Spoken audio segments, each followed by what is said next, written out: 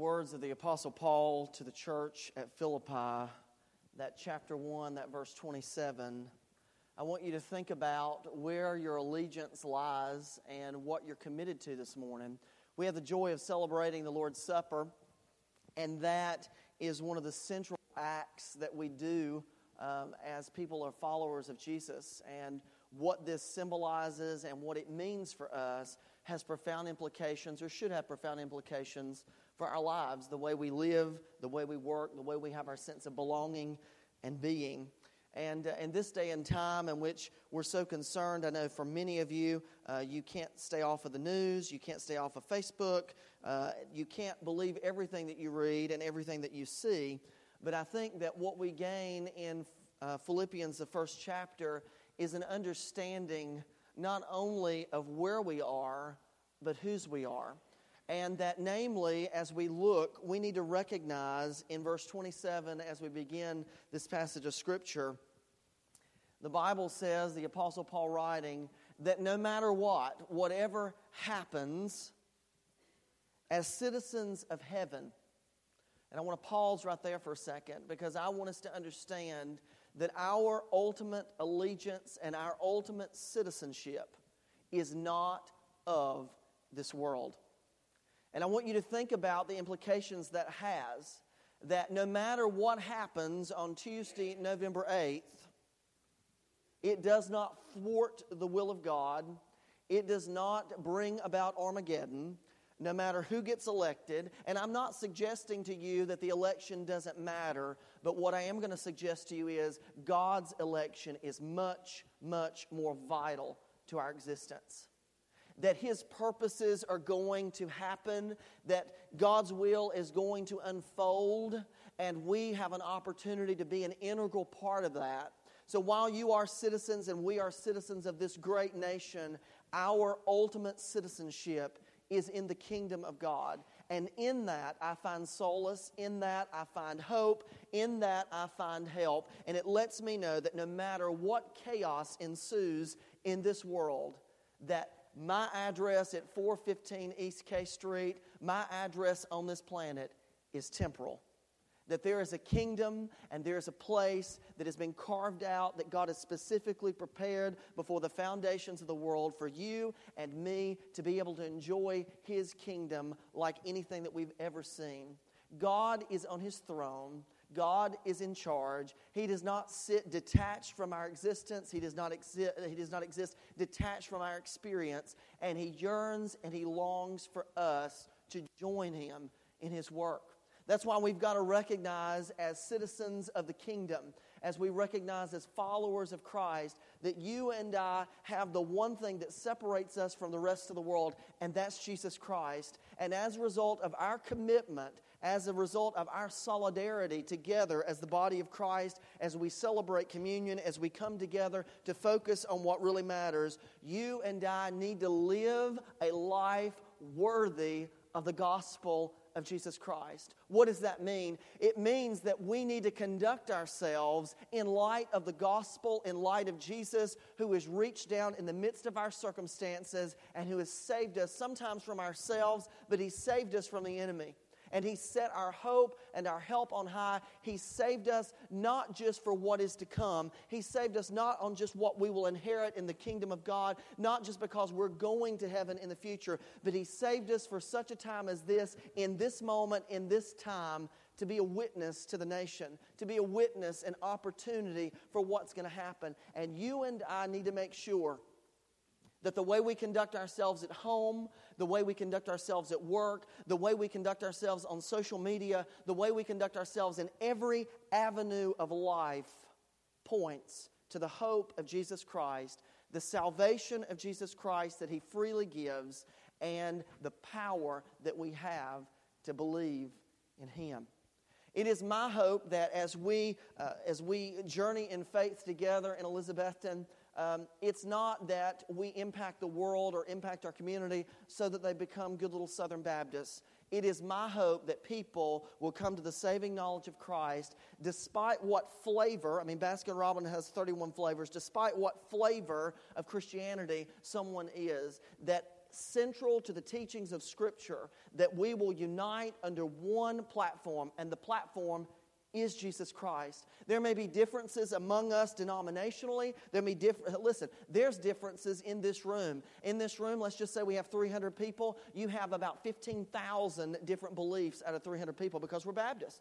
And we come together for one purpose and one purpose alone, and that is to lift up the name of Christ. We join together in ministry and function, living a life corporately together that promotes Jesus, sharing the hope that has changed and transformed our lives. Hopefully that's your testimony. If you're here today and you've never experienced the transformation that God offers, His free gift of grace, you are amiss of the amazing life that you could have in Him. And all I'll challenge you to do is this: try Him for 30 days. It's a money-back guarantee.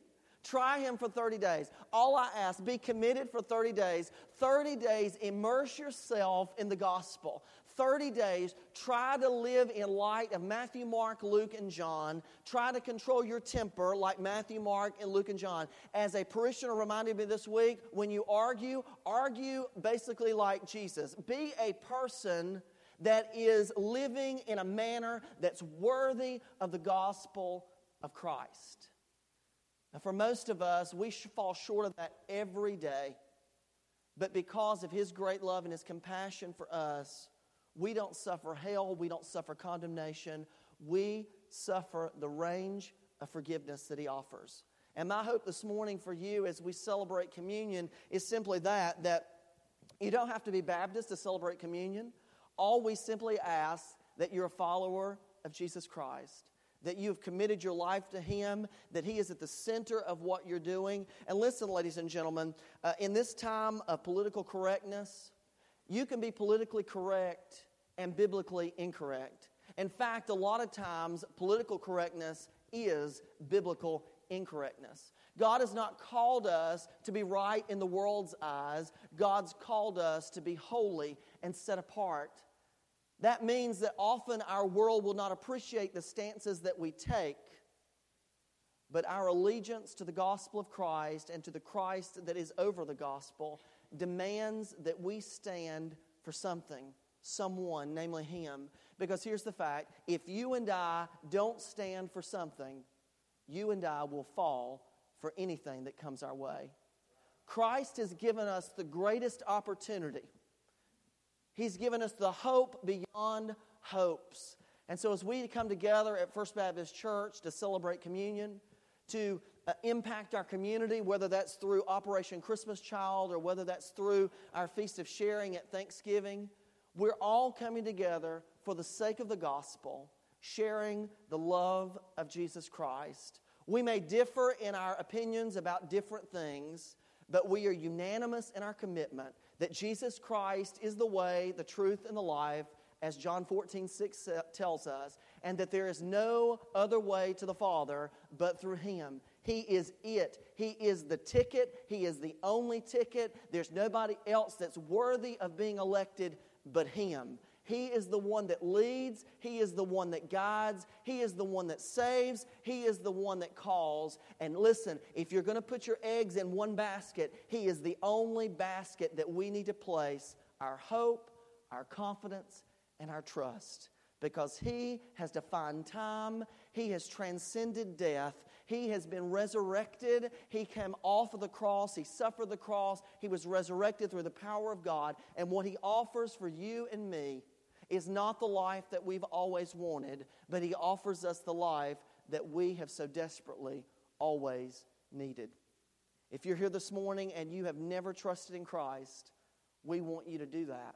And our hope is this morning that as we celebrate communion, as you take in the bread, which symbolizes His body that was broken for us, as you take the cup, which represents His blood and His sacrifice that He gave on a cross for your sin and my sin and all the sins of the world, that in the act of doing and celebrating communion as a family of God, that you are recognizing His sacrifice, His death, and your hope. That is our prayer today, that you will leave here equipped, that you will leave here knowing His love, that you will leave here not only knowing the gospel, maybe the gospel's been away from you. We want you to leave equipped with the gospel. It is good news. It's the best news that you and I will ever hear. So as much as you tune into the news today and as much as you tune in to everything that's going on, my prayer for you and our prayer at First Baptist Church is that you listen to the still, small voice of God. He's got this. You're in His midst. He knows you. He knows your situation. And He is providing a way, every shape and every form on every day, a plan to give you hope, a plan to prosper you, a plan not to harm you, a plan to make you His own. Will you pray with me? Father, we thank You for Your word, and as we live in light of Your gospel and the hope of Jesus Christ. And Father, as we come even now, as I call the deacons forward, as we celebrate communion, Lord, that You would be over our body, First Baptist Church, that You would be central to what we do, how we live, how we act, and everything that we put out would be something that's worthy of Your gospel, that points people to Jesus. God, help us not to be a distraction from what really matters. Help us to be fully embracing of Your central truth, the love of Christ, the hope of Christ, and the grace of Christ, because we find in Your word that Your grace is sufficient. May we find rest for our souls only by resting in Your awesome and amazing presence. And it's in Christ's name we pray. Amen. Ask the deacons if they'll come forward.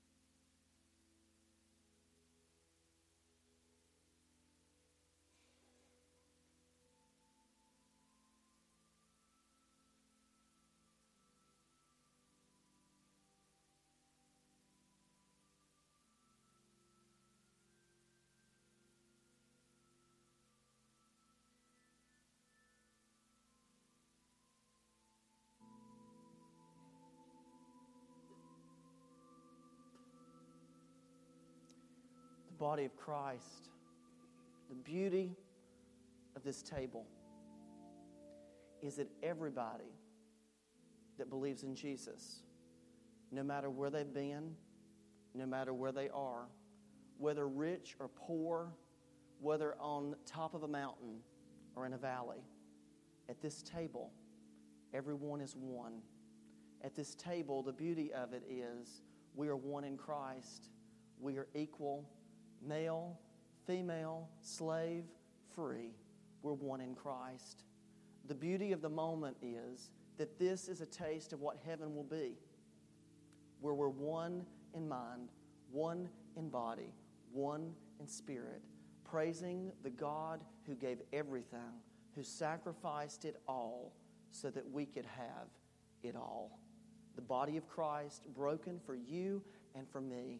Take and eat and do this in remembrance of Him.